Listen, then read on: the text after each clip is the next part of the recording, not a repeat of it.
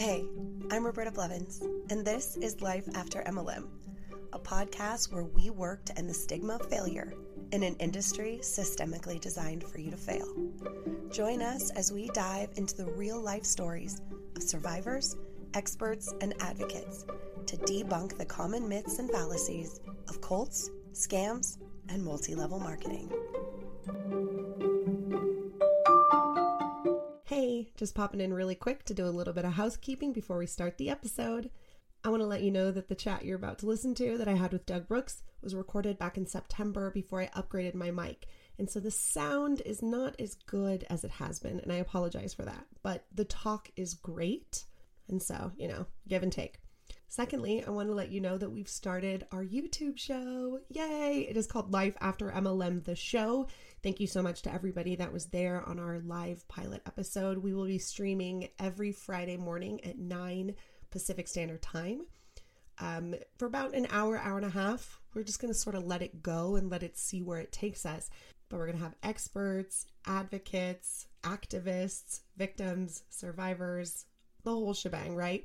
It's basically if this podcast was live and had more than one guest.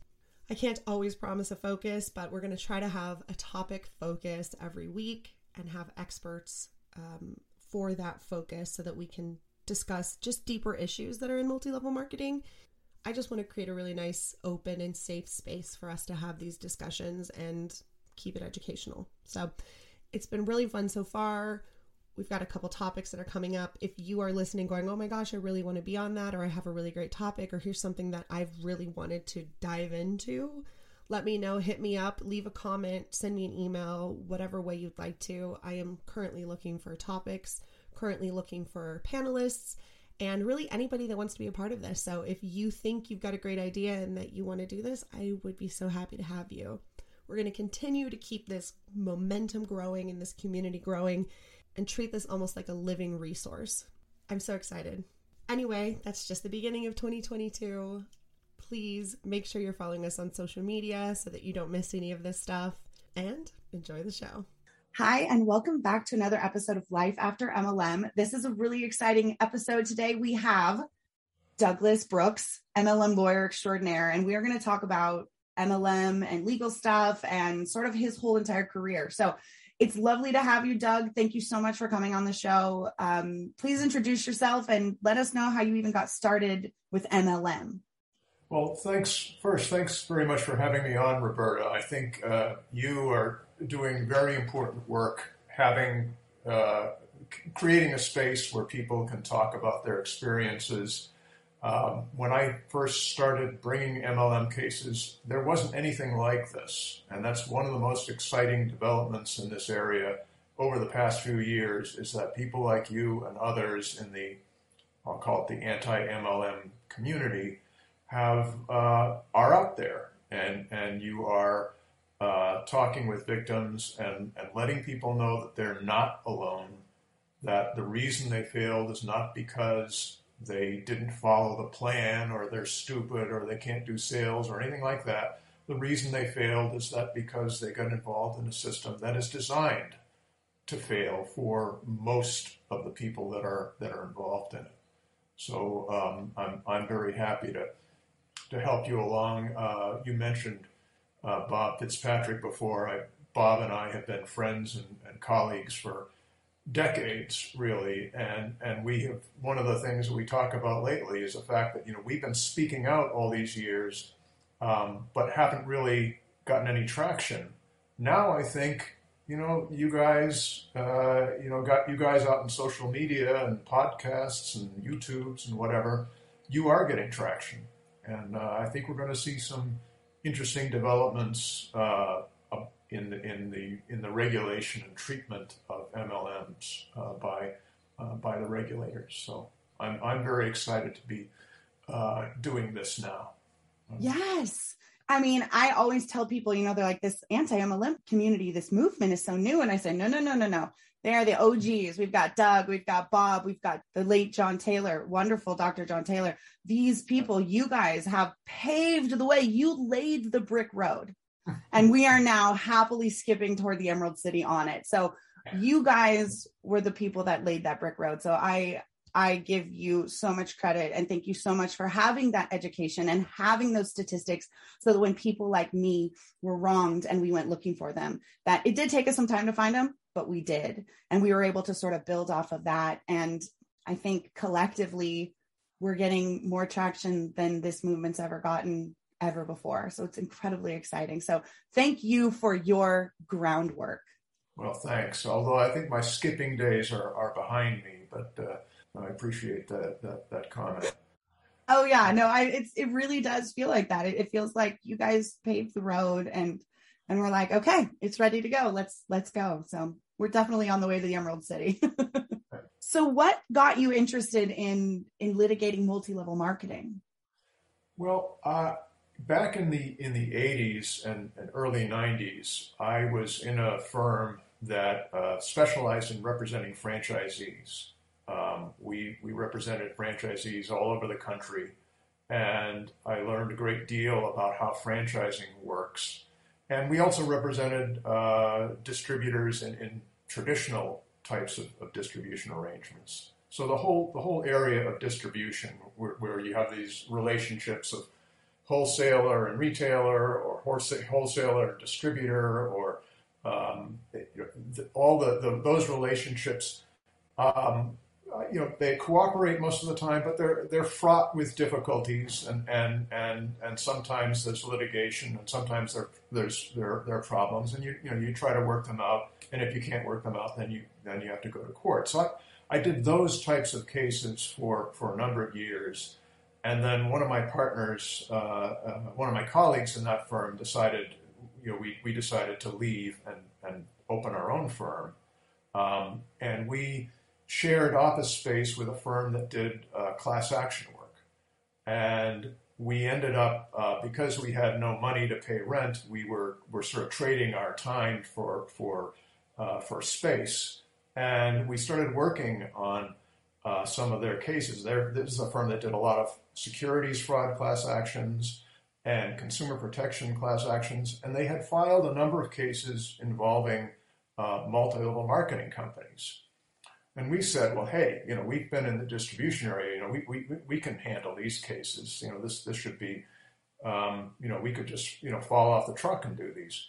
Well, and so we took them on, but we realized fairly early on that this is a very different animal. This is not like any other kind of distribution. In fact, I think at this point we're questioning whether it really is a form of product distribution at all. It really seems to be a scam dressed up as a product distribution system. But by that point, I was hooked, and I started doing more and more class action work. And we did many other types of cases involving class actions. We did securities fraud, and we did antitrust and product defects. But the cases that always sort of got my blood flowing were these pyramid scheme cases. They're very difficult cases from the lawyer's point of view. They're not attractive economically, but there's something about the whole setup and the whole system that has really got me hooked. And at this point, I'm not actively doing class action work, but I am active in trying to advocate for better regulation, better disclosure, better transparency in the whole MLM area. Where I got started was sort of falling into it without really a plan. We actually, one of our earliest cases, it was the Webster versus Omnitrition case, from which we got a great decision from the Ninth Circuit. But that case started, for us at any rate, one of our former franchise clients that we had gotten a good result. Actually, there were a group of clients in this particular franchise. After we got him out of that franchise deal, he got involved in Omnitrition And he came to us and said, hey, I lost, some money in this. Can you do anything about it?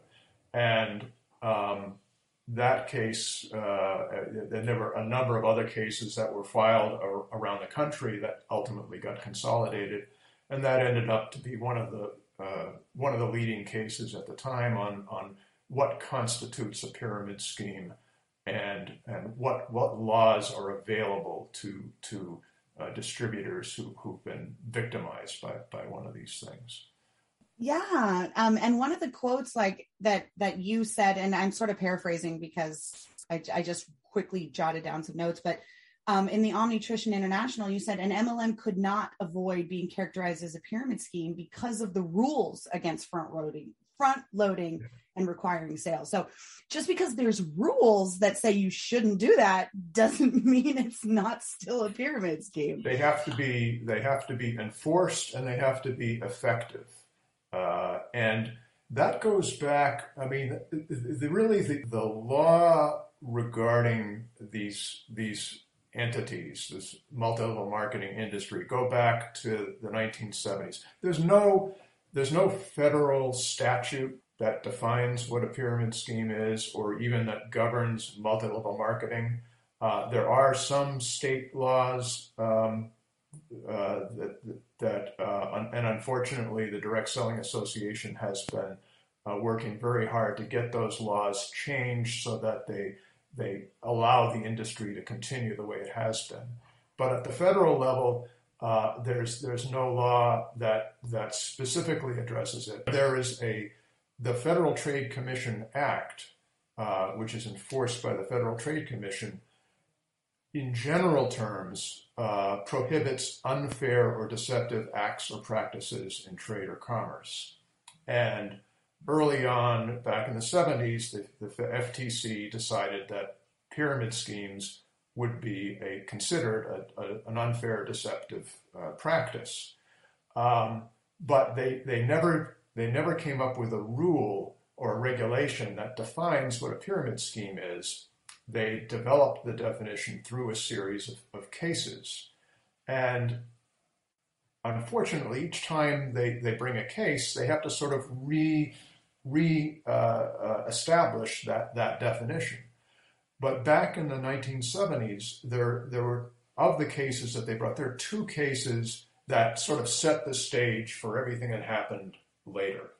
The first case was the Koscot Interplanetary case, which Koscot, K-O-S-C-O-T, was a cosmetics MLM, and it was developed by one of the more colorful characters in the area, a guy named Glenn Turner, and all the elements that we know and love today were present back then. The big meetings with everybody getting all excited and jumping on their chairs, and all the hype and all the talk about how this is going to change your life and how everyone's going to be rich, and all you have to do is recruit, and you'll be relaxing on the beaches of the world. It was all there back 50 years ago, and the FTC and of course a number of states went after Glenn Turner and his companies. And finally, the FTC moved, and they ultimately shut down Koscot, and they issued an opinion where they said, okay, here's why Koscot is a pyramid scheme, and here's what they're going to be prohibited from doing in the future. What they're prohibited from doing is having a system where you pay for the right to recruit other people and receive compensation when those people join the plan, and that compensation is not related to bona fide retail sales. And they were very clear in that decision. Retail sales meant sales to people who weren't participants in the plan, and consummated sales, actual sales that have taken place. So it's okay to have a plan where you get paid a commission based on a sale that has happened. That's okay. You could tell that the FTC was struggling a bit with whether to even permit the whole multi-level, unlimited recruiting type of thing. There's a passage in the opinion which essentially says, we wonder whether we should even allow plans that are based on retailing, because even if you do have retail sales at the bottom, you're still faced with a situation where if you have unlimited recruiting, at some point, people are not going to find enough customers to buy this stuff.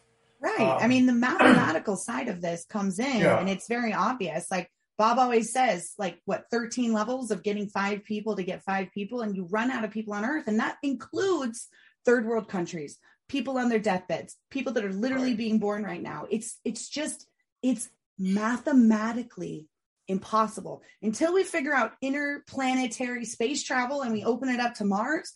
There just isn't more people that we can get into these scams. There just isn't. Yeah. And what happens is, tragically what happens is the companies don't collapse because people keep on dropping out. And that's the system. The system is built on failure. It's not like, failure is a byproduct. Failure is the product. A few people rise, but most people drop out. And the key is, from the MLM's point of view, is keep those people in as long as possible. Suck all you can out of their wallets and their credit cards. Bleed them dry, and then let them drop out.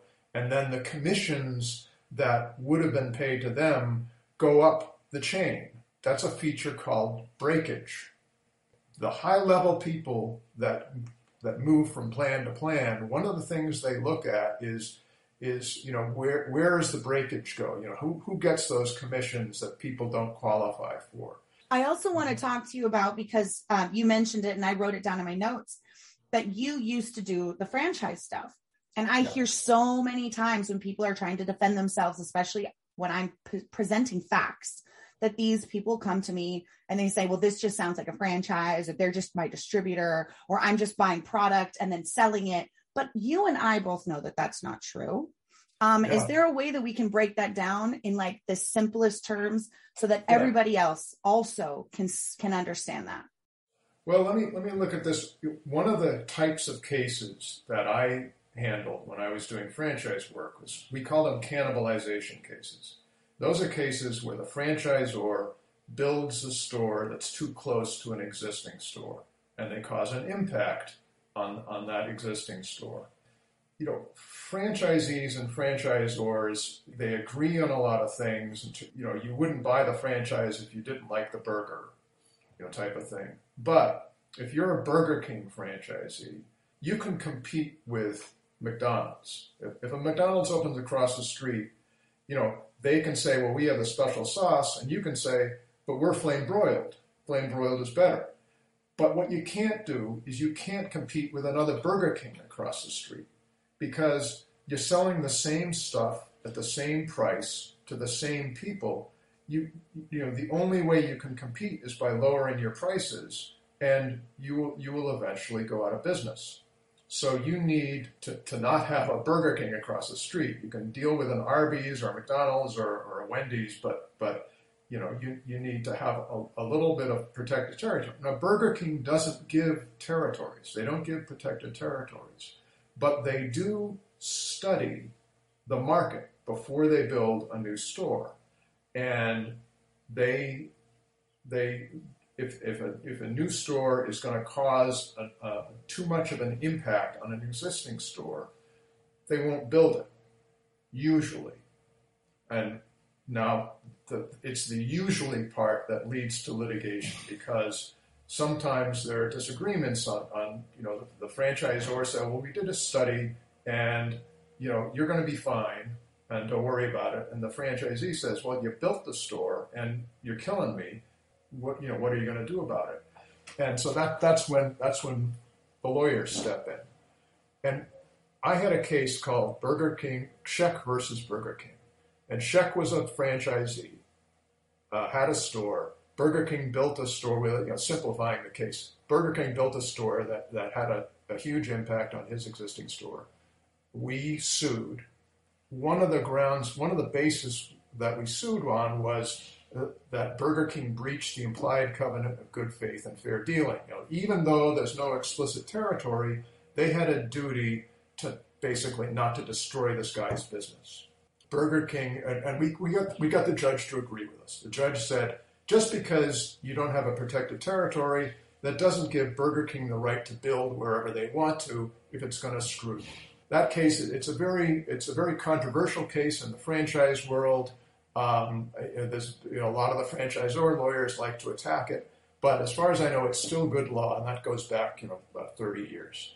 So if we were to put MLM into that, it would be like every single person going into Burger King saying, hey, I really like this flame broiled burger. And they're like, you know what? I've been watching you walk around the store. I think you should own your own franchise.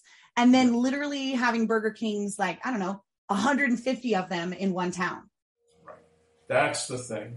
Franchisees want to have exclusive markets. Franchisors want to increase sales.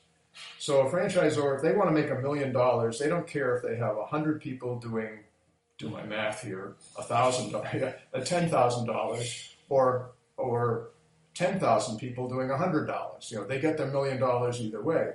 But franchisors also recognize that in order to have a healthy distribution system, they need to have healthy franchisees. They need to give the franchisee a reasonable opportunity to succeed. They need to give the franchisee, the franchisee has to have some chance of having a viable business. And the franchisee knows, well, yeah, it might be nice to be the only store in town, but I benefit from the network effect. I benefit from having other Burger Kings in other towns because people will see my sign and say, oh, yeah, I went to that store, 2 towns ago, and it was good food, so I'm going to go here now. So there's a balance there. When you get to MLM, there's no balance because you, as you were just saying, you're recruiting your competition.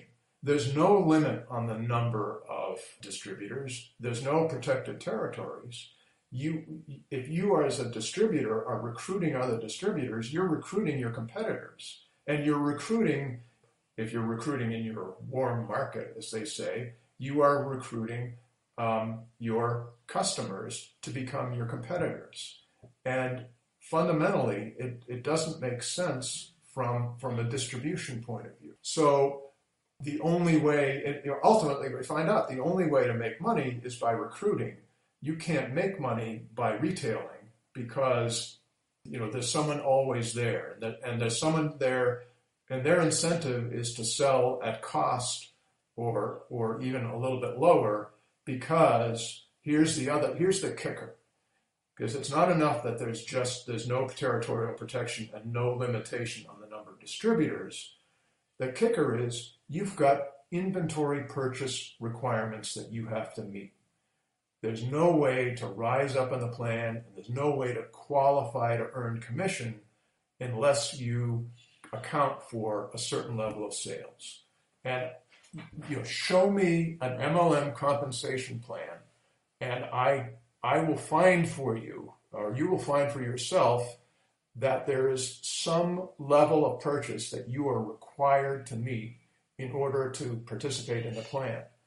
The MLM company, they will stand on a stack of Bibles and swear that the only purchase requirement they have is the starter kit, for $50 or $100. That's the only thing you have to buy, and now you're a distributor, and the world is your oyster. But it's all, everything else is optional. We have to get real here. If you're actually going to be a distributor, you're actually going to participate in the thing, and you're going to recruit people, you want to make commission based on what those recruits do. And if the only way to make commission, the only way to qualify for commission is by buying X amount of stuff, you're going to buy X amount of stuff. And that's what the whole the whole marketing push, when you go to these meetings and the extravaganzas and whatever, they want you to keep on buying stuff. I mean, that's if you're serious about the business, they say, you will, you've got to be a product of the product. You've got to buy this stuff. How can you possibly sell the stuff unless you use it yourself? And that's the line you're going to hear a million times over. That's my franchise versus MLM example.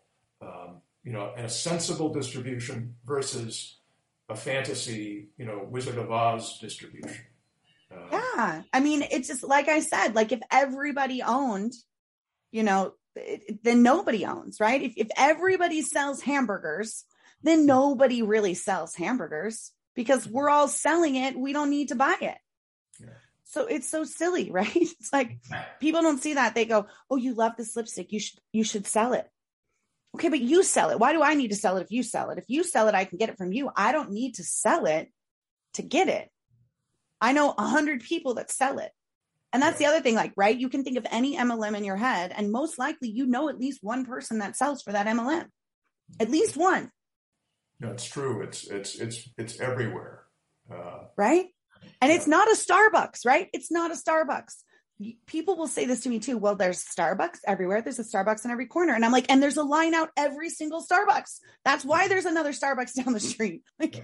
And that's a company-owned system too. Those are not separate franchises. That's Starbucks made a decision that we're not going to franchise. We're going to be vertically integrated, and so we can build next door if we want to.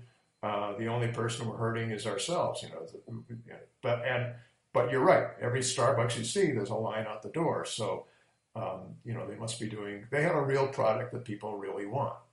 Yeah. Even if you don't like Starbucks and you're like, corporate coffee, you have to give it to them. Like they know what they're doing. They're competing against themselves and they're doing great. There's literally I live in a tiny town.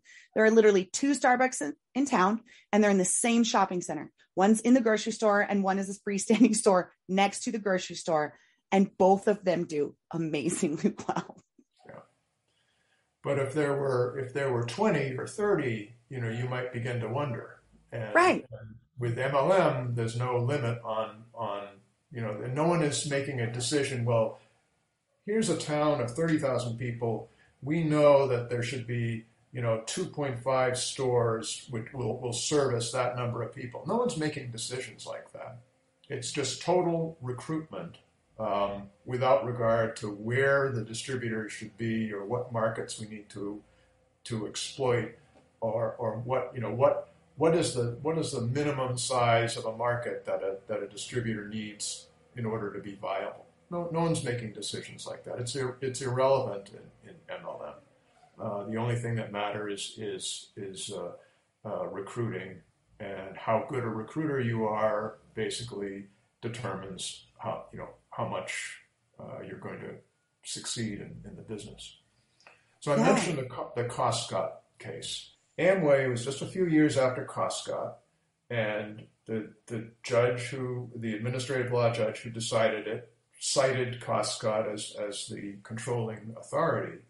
But then in the decision, he sort of totally turns around and runs away from Costco, because Amway is a system where, first of all, like every other MLM you've seen, there's unlimited recruiting. There's no limitation on the number of recruits. There's no territorial protection. And you have to meet a certain level of purchases in order to qualify to earn commissions on your downline. And Amway pays commission before retail sales are made. In other words, the thing that triggers the payment of the commission is a distributor buying stuff.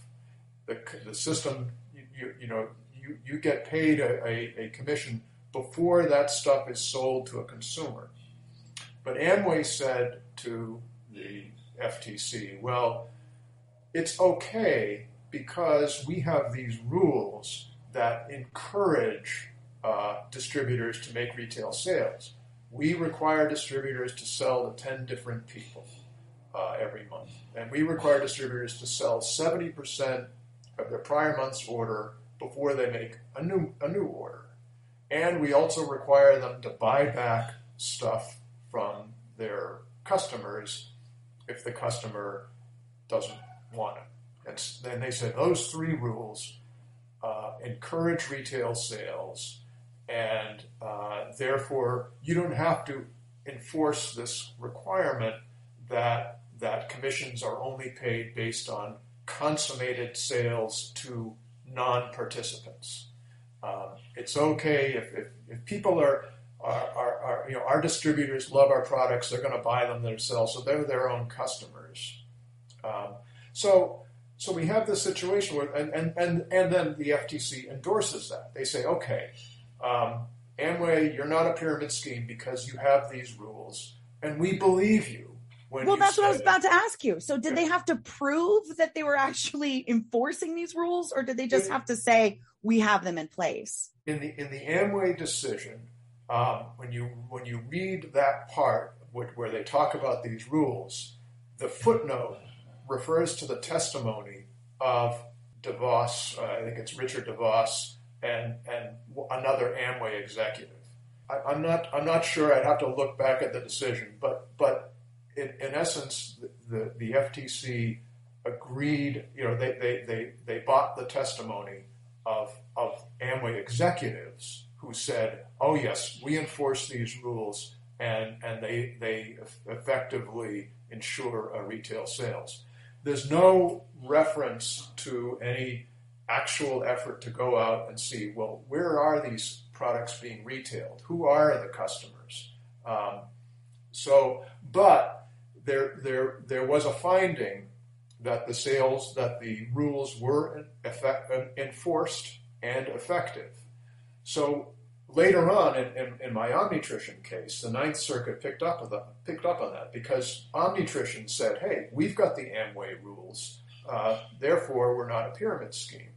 And the Ninth Circuit Court of Appeals said, well, yeah, we read Amway too, and in Amway there was a factual finding that those rules, not only were they in the contract, but they were actually enforced and they were effective. And therefore, that the Omnitrition decision was on a motion for summary judgment, so there had not been a trial. The judge dismissed the case without a trial because Omnitrition had these Amway rules. We appealed, and the Ninth Circuit reversed in our favor and said, no, Omnitrition is going to have to prove that these rules are actually effective in ensuring retail sales. So from that Amway decision was 1979. So as of 1979, we've got two sort of regulatory models. We've got the Costco approach, which says you have to have, consummated retail sales to non-participants in order to be not be a pyramid scheme. And then you have Amway, which says, well, you just have to have these rules in place, and then you can do whatever you want. And so a company has an MLM company, they can follow the Costco approach or they can follow the Amway approach. And of course, everyone follows the Amway approach. That was basically the state of the law until just a few years ago when the FTC prosecuted Herbalife. And in that Herbalife settlement and in some public statements that they've issued since then, they have said, guys, the Amway rules never were, a panacea. They never were a guarantee that you weren't going to be considered to be a pyramid scheme. You have to have real retail sales, and you have to document them, and you can't just rely on distributors certifying that they've sold X amount of stuff. You actually have to be out there in the field making sure that the stuff is really retailed. So right now, the past few years, the industry has been in a tizzy because, for decades, they took the position that all you had to do was have these Amway rules or some version something like the Amway rules in your policies and procedures, and you're going to be fine. That was, lawyers sometimes call that a safe harbor. If you have a certain provision that meets a set of requirements, and that protects you from being considered to be, well, in this case, a pyramid scheme. But that concept, yeah. So now the Amway rules are no longer a safe harbor. The Herbalife settlement imposed real, rigorous requirements as to documenting retail sales on MLM companies. Yeah, absolutely. So another thing, because we're talking about Amway, that I like to bring up, and if people haven't read Ponzinomics by Bob Fitzpatrick, again, I'm going to plug that book and say that you should, but Bob talks about this. He talks about Nutrilite, and Nutrilite was like, one of the first OG MLMs, and they were selling these little like alfalfa pellet vitamins they were making in their garage. And, the guys from Amway, they joined Nutrilite. They were great salesmen. They had a huge downline. They decided we can do this better. And they left and they founded Amway. And they basically just made Nutrilite like baby Nutrilite. And they called it Amway, and then Nutrilite went down for being a pyramid scheme. And Amway continued to use Nutrilite's business model and rules, even though they went down for being a pyramid scheme. And then in a fun twist that I love, they absorbed Nutrilite and added Nutrilite into their company and continued to operate as this Nutrilite pyramid adjacent company. And then, in 75, there was the case. And then 79, it was like we just talked about. And so everybody now says, oh, well, Amway got through it and we're just like Amway. But like I just said, literally they absorbed a pyramid scheme and operate their business the same way. And somehow had this judge that looked at the case and said, this looks fine.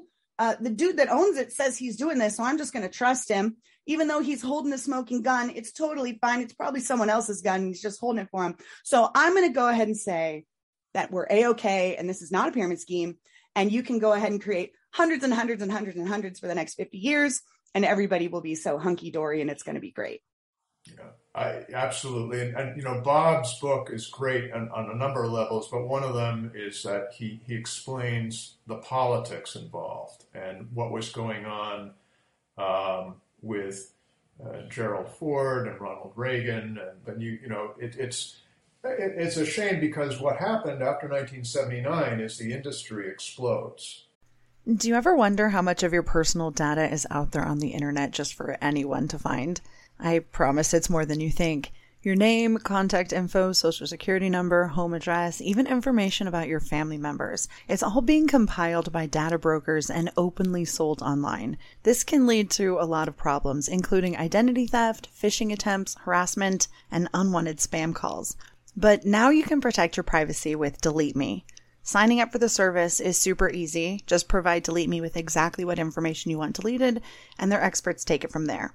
They send you regular, personalized privacy reports showing what info they found, where they found it, and what they removed. I got my report and I was floored with the results. Of the 105 data brokers they checked, 83 of them had my data. Delete Me then removed 173 listings of my personal data off the internet, and they make sure that it stays off too.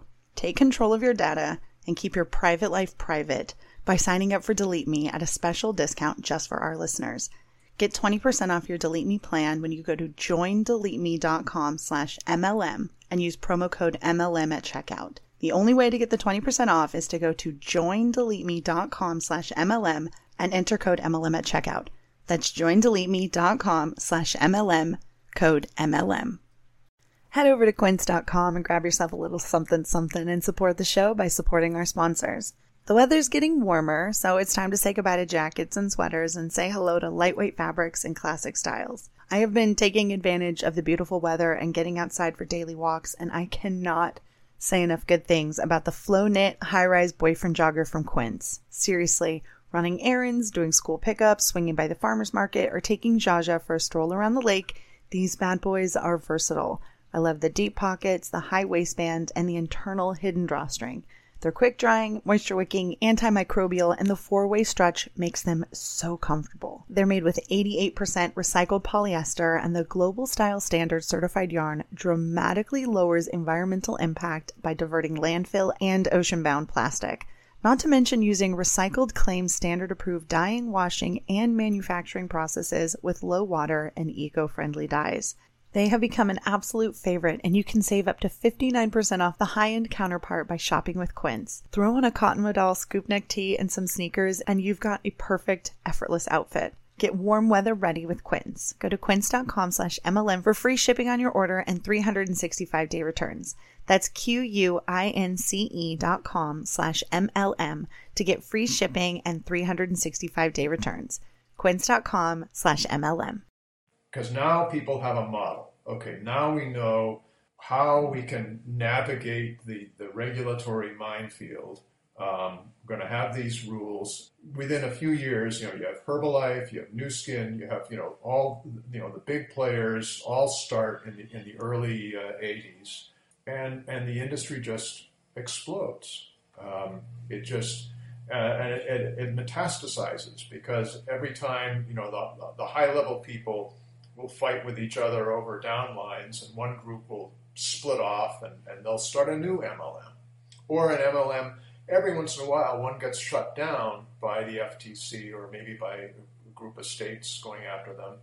And it's like the Hydra from Greek mythology. You cut the heads off, but they live and they sprout new heads. And so, new MLMs are sprouted and grow up. And one of these days, I'd really love to sort of create a genealogy of all these companies. These people that have, over the years, they keep on, they bounce from one company to another. One company folds, and then, 6 more companies develop. But I think that'd be an interesting project to do. I haven't had the time to put that together, but I'd love to try to do that because I think it would be amazing. Yeah. I think it would be so unbelievably eye-opening to do the MLM family tree for people to be like, wait a second, doTERRA came from Young Living? We're like, yeah. Well, the guys who from Omnitrition, they came from Herbalife. So there are all sorts of twisted. One of the early MLMs that I sued, you had mentioned arbitration clauses before, was a company called Consumer Byline. Well, the leader of Consumer Byline was this guy named Keith Raniere. They got shut down, after we filed our case about a year or so after. The New York AG shut him down, and he was barred from the MLM business. But he resurfaces a few years later with a group called NXIVM. And NXIVM, I think if you've been following the story at all, turned into this bizarre MLM-based cult with low levels and recruiting. But the product was enlightenment and enlightenment, really, personal growth, just hearing his name, it's just probably the most vile creature. I'm not even call him a human, most vile creature to climb out of the cracks of MLM, just disgusting creature. But it's an interesting thing, and Bob has written about this as well, is that really from very early on, there was this relationship between MLM and the whole personal growth movement. I mentioned Glenn Turner earlier. Glenn Turner, not only did he have Costco Interplanetary, the cosmetics MLM, he also had a personal growth business called Dare to Be Great, which was also an MLM-based program, which also attracted a great deal of litigation. But Dare to Be Great was, I would say, a precursor to NXIVM. It was, personal growth, how to be a better person, not just how to be a better salesperson, but how to be a better person, how to be successful. And the way to be successful, of course, is recruiting all your friends and making commissions based on the course fees that they pay. There was another spiritual wellness MLM that popped up a few years ago. And I believe Terrell Tanstrom, who had a hand in helping create LuLaRoe and many other MLMs, was involved in this one as well. And it was called Bolo. And I think it only lasted for 6 months before people were like, you're not even selling a product. Like, this is clearly a pyramid scheme. And it folded. But yeah, it's just another one. I'm like, you guys aren't even selling anything other than, let me just talk to you and my enlightenment will be the product. I'm like, that sounds scammier than Herbalife. But it is, and the same, you see the same message over and over again. It's the answer to your prayers. Yeah. What's your problem? What's your fear? What are your dreams? Oh, well, we can solve that.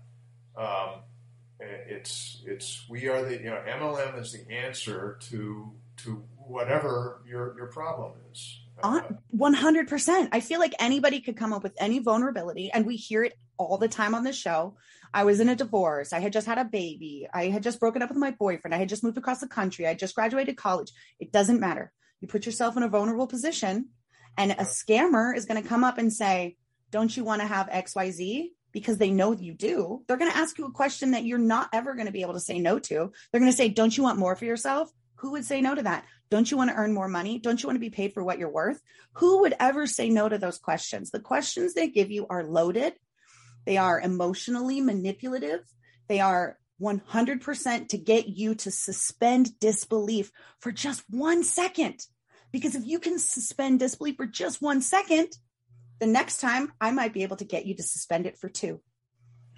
And what they do when they first recruit you is they ask you, well, what is your dream? Are you afraid of being laid off? Do you want to send your kids to college? Whatever it is.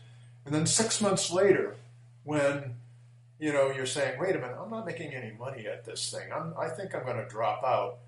And they go to you and say, well, what about your kids' college? Don't you care about your dream? I mean, this is, and so they are, all that stuff is recorded, and it's all part of the plan. They one of the first things they ask you, what's your dream? And they also ask you to make a list of everyone you know before you even know that you're really getting involved in this. It's all part of the package, and it's basically the same thing from MLM to MLM. They all do a version of this process. Absolutely. And I want people to think back to any job interview they've ever been in. How many of them trained you on what to say if someone asks if you're a scam or a pyramid scheme? How many of them fill it with balloons and rah-rah and confetti and have people come up and tell their sob stories about how they used to be on food stamps and now they're buying a lake house? How many job interviews have you been in where they're literally just trying to convince you and manipulate you when you're like, hey, I don't think this works for me. They're like, but what about your children? I thought you wanted to help retire your husband. I thought you wanted to bring him home from the oil fields. Do you not care about your husband anymore? You're just like, wait, whoa. No, I do. Of course I do. No, you're right. Okay, I did. I started this business to help my husband. I got to put at least 6 more months. Well, starting a business is hard work. And, maybe you just aren't cut out to own your own business. Not everybody is. You shouldn't feel bad if you're just not cut out to do this. It takes a special kind of person. And they're manipulating you and they're making you feel like, well, no, I could do this. I can. You got to believe in me. It is so unbelievably manipulative. I need people to understand that. Because this is not a regular job. Just trust me. Give me a few more months, and you'll be there. Absolutely. Oh my God. So you talked about arbitration clauses, and that's something that I really want to talk about because I know that there are people listening who, because I get their emails, hey, I was with XYZ. I'm thinking about talking to a lawyer. I'm thinking about starting a class action lawsuit. And I always say, read the contract. Read that arbitration clause. See if this is something you can even do. See if this is something you can even get into the Ninth Circuit. See if this is something that can even pass these crazy things that they put into these contracts. You've been litigating for over 30 years. I know it hasn't been MLM the whole time, but just so people know some of the baddies that you've been up against, Nu Skin, Herbalife, Amway, Consumer Byline, Nexium, those are big names. Okay. You are not some little guy that's never done anything. Those are humongous names. So I never sued Amway.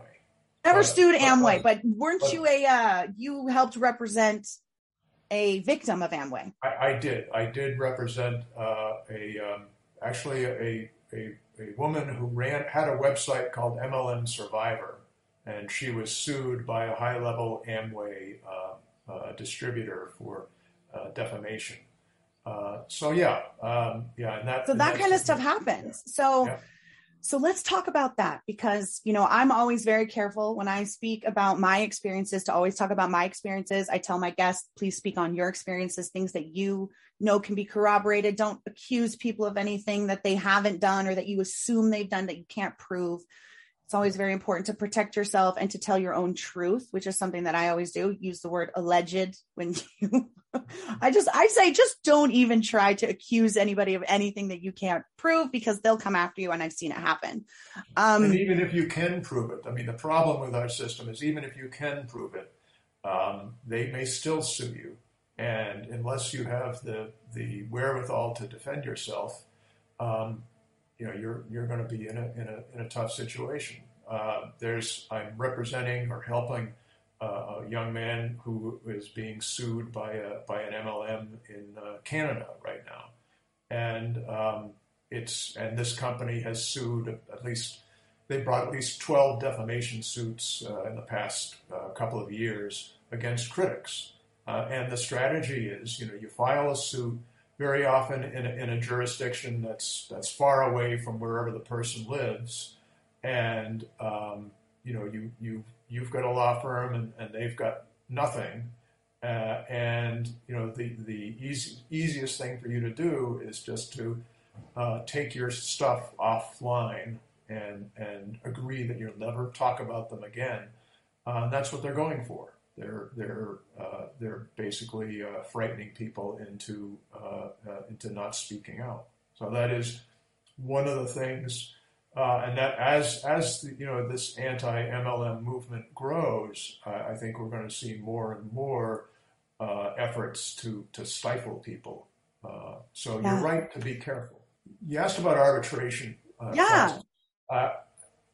In just about every MLM distributor agreement that you're going to see today, you're going to see a clause that says any disputes have to be resolved through arbitration, and then they'll also have the state where you have to go to resolve things. And There'll also be a clause, or it'll be part of that clause that says no class actions.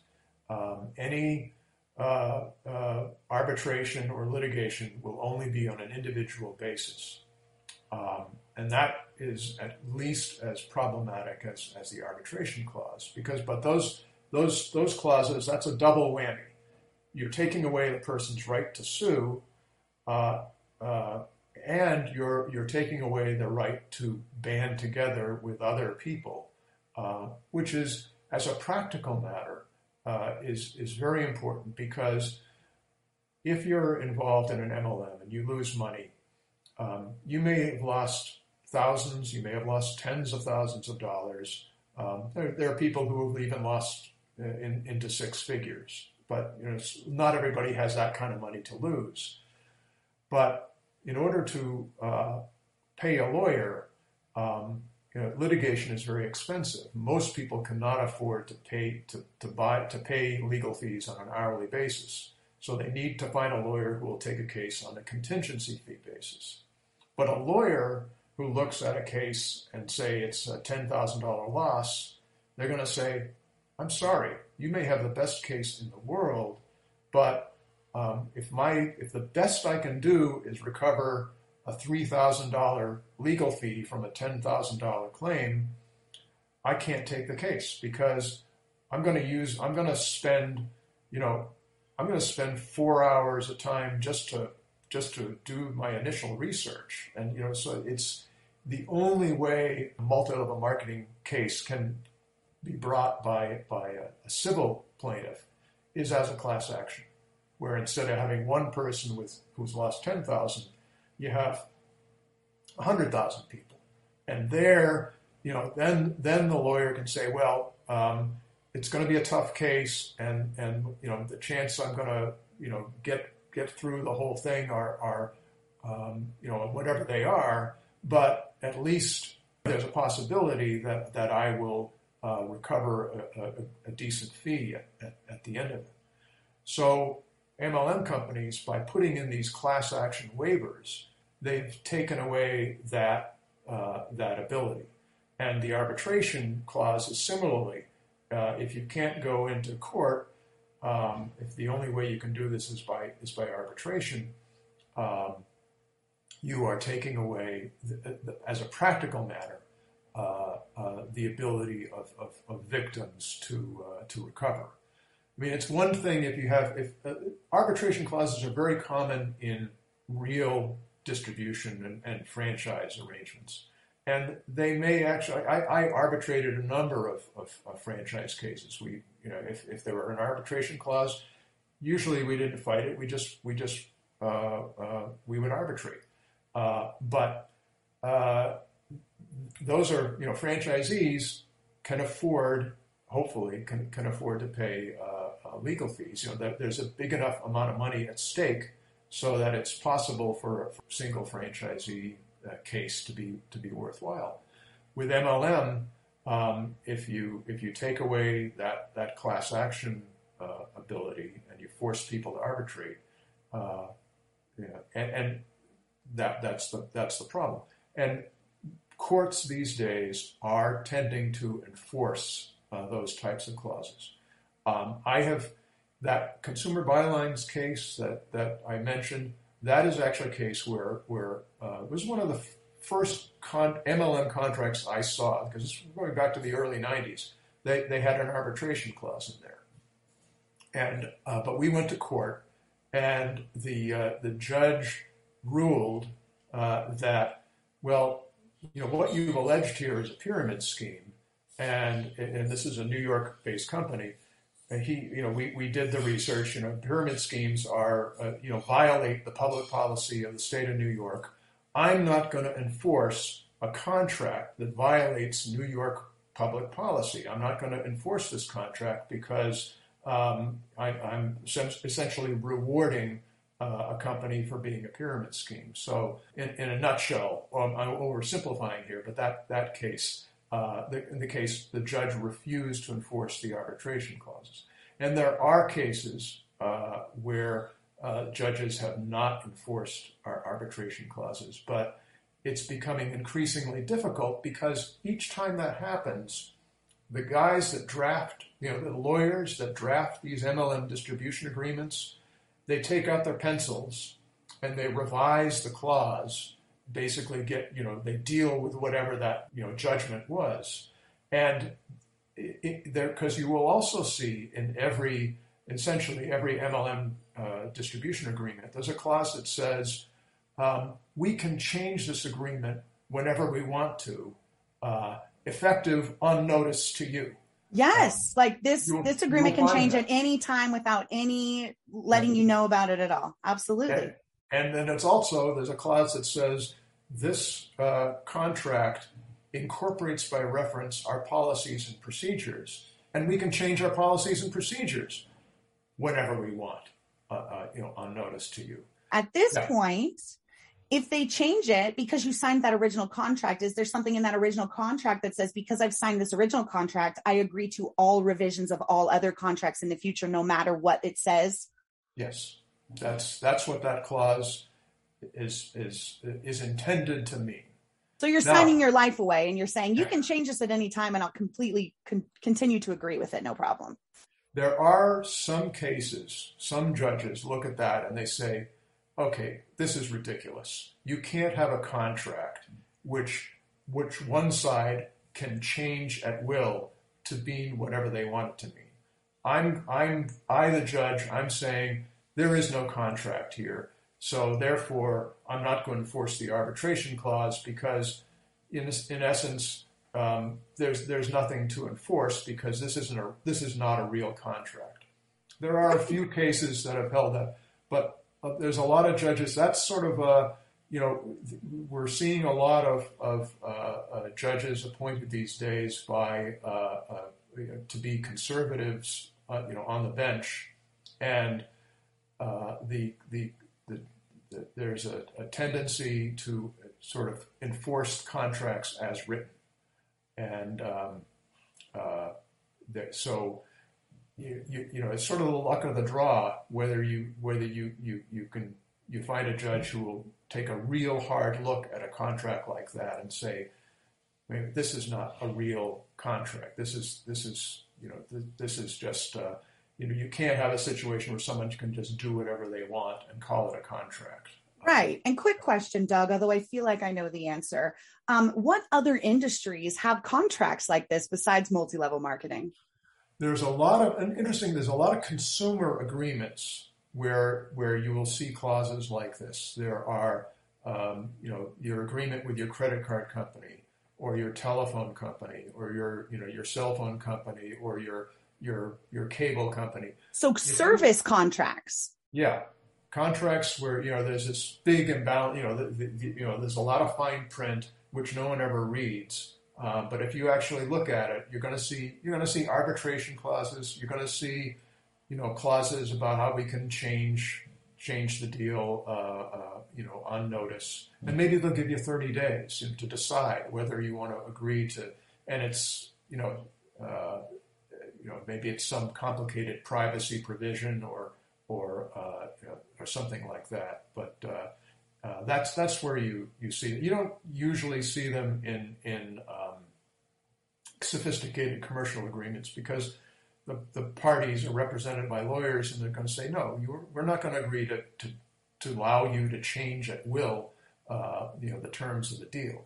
We may agree to an arbitration clause, but we're not going to say, the deal is whatever you want it to be, whenever you want it to be it. So in terms of like any other jobs, literally no other industry, the only way you're going to see these really like red tape, deep, you should have read the fine print contracts are going to be in these really, these services, right? These cable, phone, these sort of things where you're locking yourself into something for an extended amount of time. That's true. And then I have another question, and this is a LuLaRoe question just because this is what I know.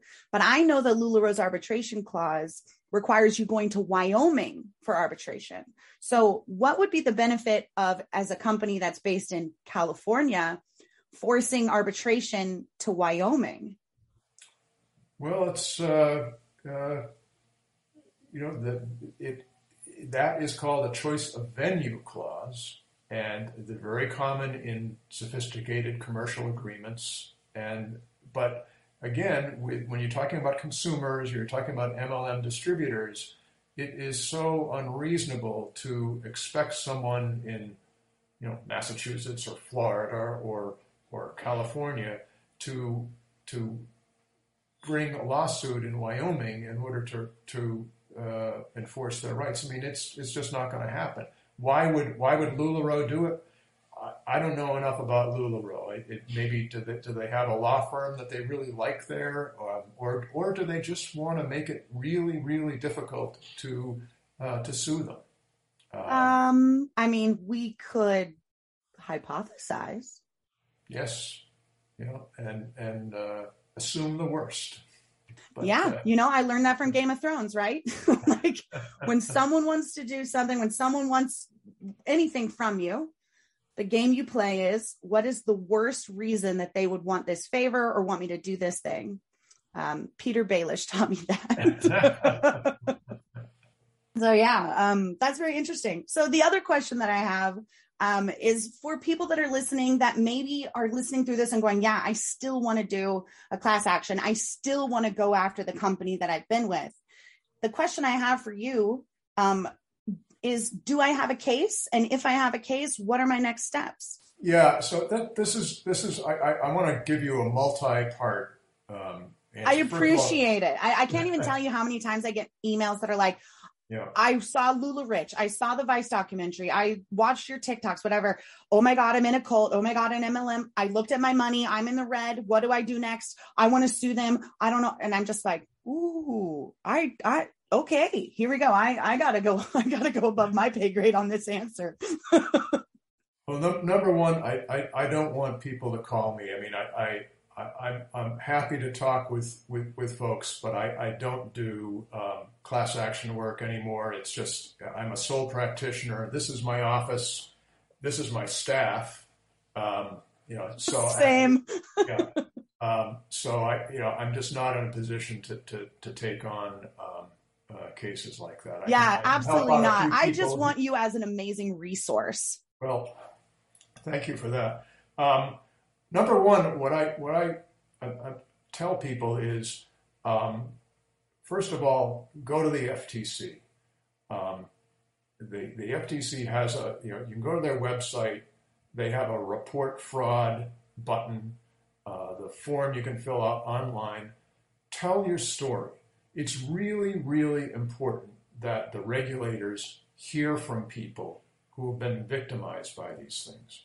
Because one of the things that we faced, folks like Bob and I and others who've been at this for a while, is there's this pattern that, in fact, the FTC has documented that victims of pyramid schemes are the least likely to report their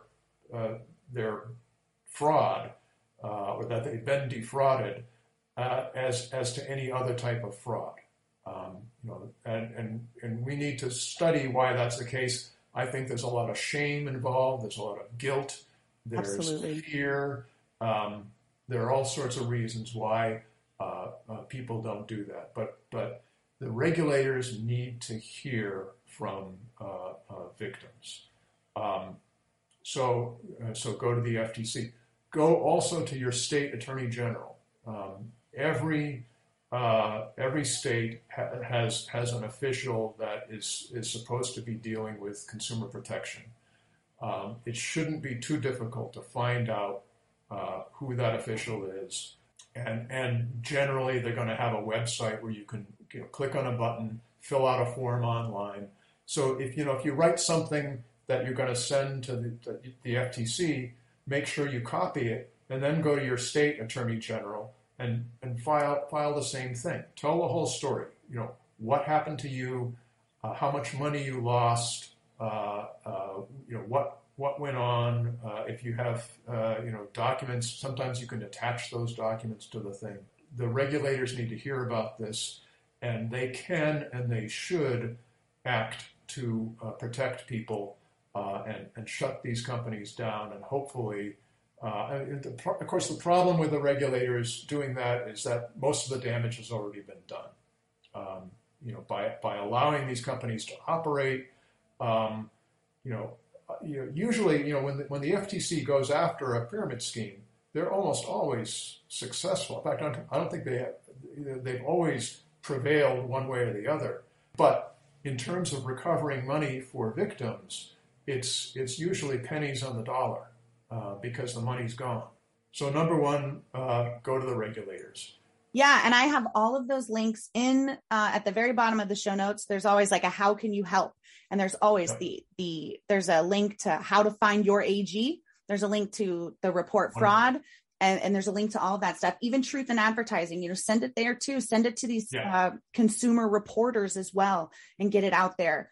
Literally, like Doug said, copy and paste, send it everywhere. And how often should they do that, Doug? Should they only do it once, or should they kind of every couple of months redo it? Well, I don't advocate sort of flooding. That's one thing that the industry did when they were fighting the business opportunity rule. They got like 12,000 or 15,000 people to submit sort of cookie cutter comments. Opposing what the business opportunity rule, when it was at first proposed, would have covered multi-level marketing companies, and the industry mounted this lobbying campaign, and they got exempted from the rule. So every other type of business opportunity has to provide pre-sale disclosures to prospective distributors, except for MLM, and that's the power of lobbying.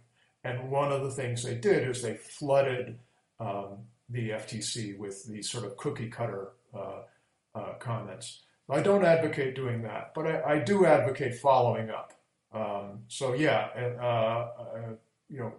Every few months, say, hey, I submitted this complaint. are you guys doing anything? And of course, they can't tell you. If they're investigating, they're not going to tell you. But just keep giving that squeaky wheel some grease every couple months. It has to be, and volume matters. If 1,000 people complain, it's better than if 3 people complain. But they should all be real complaints, and they should all be individual. This is what happened to me. Don't copy someone else's complaint and submit it. Write your own. It doesn't have to be perfect English. It doesn't have to be, worded the way a lawyer would word it. It's actually very powerful to just write from the heart and say what what happened to you. We saw the after effects of doing that in Washington State against LuLaRoe. That's how we got that movement there. So there is so much power in the public voice coming together and making these reports and letting the states and the FTC know, because they don't know, they can't read our minds. They don't know that we're having these horrible problems unless we tell them. It's absolutely right, and I'm glad to hear that you're all over that. But in terms of your own claim and bringing a class action, there are some firms that do this, and I suppose I should give this some more thought in terms of because I'm not sure that I know when I was doing this, it was always a bone of contention between me and my partners as to whether we should be doing these cases at all, because there were many more profitable cases that we were handling. And, these MLM cases are very difficult. So it's not like there are certain types of cases that the plaintiffs' class action firms fight over. There are fights over who controls the case, because so many people, you might have 30 or 40 or 50 lawsuits involving one issue, and the lawyers will fight amongst themselves as to who controls the case. This usually doesn't happen with the MLM cases. They're not, they're just not that attractive from the lawyer's point of view. But as I say, there are some lawyers who are bringing these cases, some very good lawyers that I know, and I certainly should talk with them before I sick a lot of people on. Well, we could have a whole nother episode about that kind of stuff. Yeah. Does that answer that I think so. I mean, if someone thinks that they have a case, then the best thing to do is to file those complaints, maybe find other people that are victims. Facebook groups are a great place to find support for the victims of MLM. There's lots of anti-MLM victim support groups. And there's even there's LuLaRoe groups, there's Monet groups. So if one of those companies, if they don't have it, make one. If you were in it and people that were victimized as well, add them, create these groups, create these grassroots support groups, and get the people in there to complain to your state AG, to the FTC, to the media. That is how, I started talking about LuLaRoe 4 years ago, you guys. And this is what's happened in 4 years. This is not like yesterday I decided to start talking about LuLaRoe and they're like, okay, let's make a movie. 4 years of being on the ground, boots on the ground, working, helping, talking to victims, reporting things. It takes time. It takes so much time. It takes so many people. It's totally worth it. And it's amazing. And the validation and the catharsis when you actually get to go up against your victimizer and tell your story is incredible, but it takes time. And so you've got to start these grassroots things. You have to find other victims. You have to tell your stories. If you're listening to this, you're on the right track already. You're listening to other victim stories. Go a little bit deeper. Start that group. Join that group. Find that group, and create this movement inside. Because honestly, it's the victims' stories. It's the victims that will make the change. The loopholes in the FTC and the government. The only thing those loopholes do is they create more sophisticated scammers. So it's the public push. It's the social justice movement of, hey, there's a problem and no one's listening. So we're going to make so much noise that they can't not listen anymore. Yeah, you're absolutely right. And you've reminded me of one other thing that you should be doing. Okay, let's hear it. Go to your congressman, go to your senator, go to your congressman, Again, they all have websites. They all have online forms that you can fill out. Take that same, cut and paste your complaint from the FTC, and tell your congressman about it. Right now, there's a direct selling caucus. There are congressmen who are essentially in the pocket of the industry, and anytime any law or regulation looks like it's going to get passed that might affect the industry, they're mobilized. There is no congressperson right now who is speaking out about this business. I don't know if someone somewhere is going to do it. I don't know who it is yet, but I'm pressing whatever buttons I can press. But go to your congressman, and